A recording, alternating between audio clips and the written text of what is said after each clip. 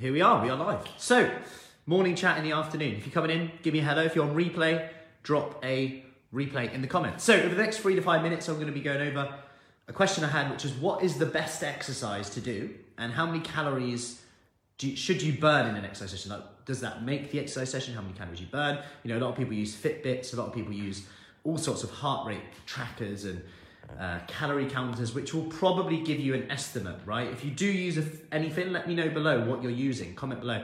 Hey Kay, how are we doing? So, what's the best exercise to do? Like, in short, it's the one that you do. And I actually had this chat with someone just shortly before, which is irrelevant to this question, but came up, especially this time of year.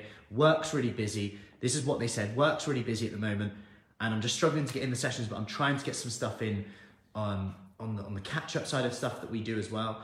And also the shorter ones, like the 1 minute, 5 minute, 10 minutes. And we had this chat and I said, like, literally the best workout that you do is the one that you do. You're better off doing a shorter workout that you think is pointless, that you think, oh, you know what, it's probably not going to do anything, than the workout that you're waiting to do, that slightly longer one that you never actually get done. Yes, it would be optimal if you did do longer, of course.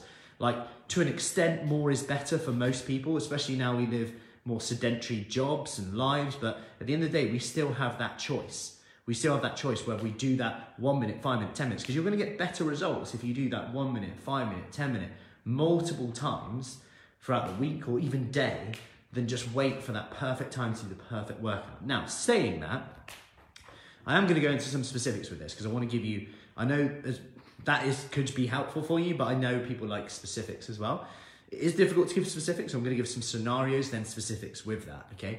So, if you are on more of like a lower calorie diet and your main goal right now is fat loss, so weight loss, fat loss, which is absolutely fine, and you're trying to lose body weight at the moment, and you're on a low calorie diet to do that, so you're trying to cut back relatively aggressively or slow and steady, whatever, then I would recommend that you stick to more kind of resistance style workouts, and that's because you want to preserve muscle. You don't want to be feeling starving afterwards at the same time, and it can be less impact on your joints, which we know is a big issue, especially with a lot of people that we work with as well. At the same time, we want to make sure that you're not truly exhausted afterwards. And at the same time, this will help change your body shape as well.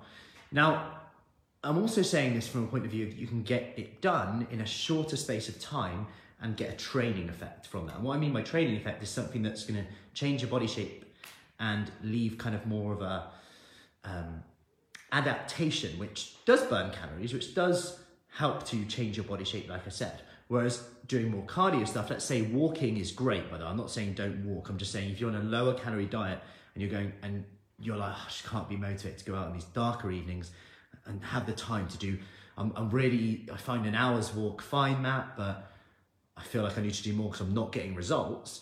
Then the issue is, okay, well, you're going to have to either walk faster, jog, or walk for longer. And let's face it, like that means maybe an hour and a half and 2 hours just to get that training effect, which you could get from doing a bit more resistance work, which is going to help with your muscle strengthening work as well. And we know that preserving muscle as you lose body fat is a very good thing in terms of keeping it off. And we know that protein intake comes with that, by the way. But in terms of keeping weight off a lot more longer term, that's going to stand you in better stead for that.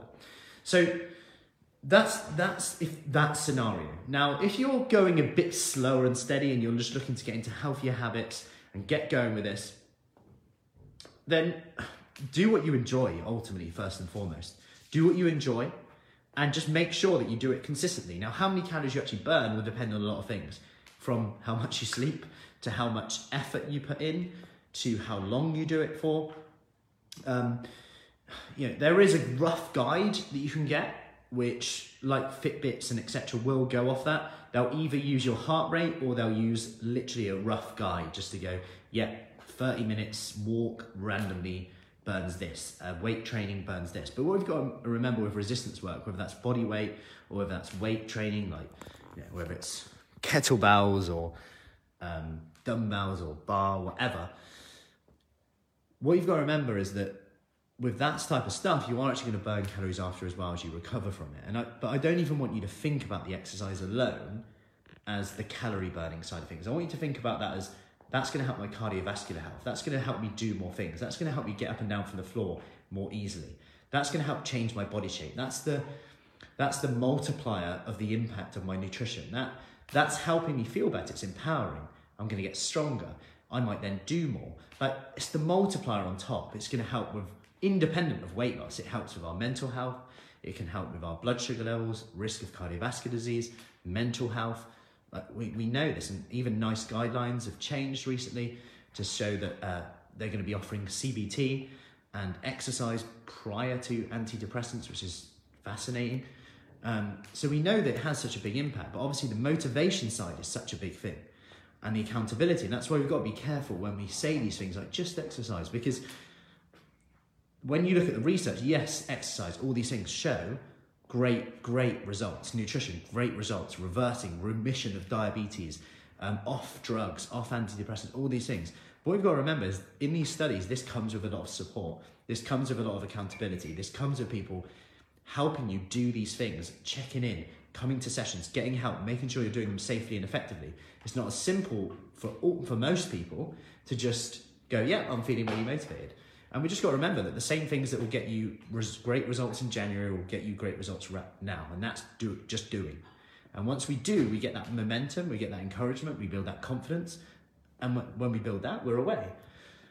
Otherwise, it becomes a massive effort when we put it off and wait for that perfect workout, because there is no such thing. The perfect workout, you'll soon find it out by doing it, because you'll see what gets results, and you'll do more of what gets results and less of what doesn't.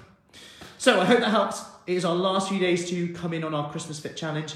The last day to start is Friday, which is Tuesday today, Wednesday, Thursday, Friday. 3 days to go. Is the last day to start our pre-Christmas habit challenge. Then the next time to start is January, okay?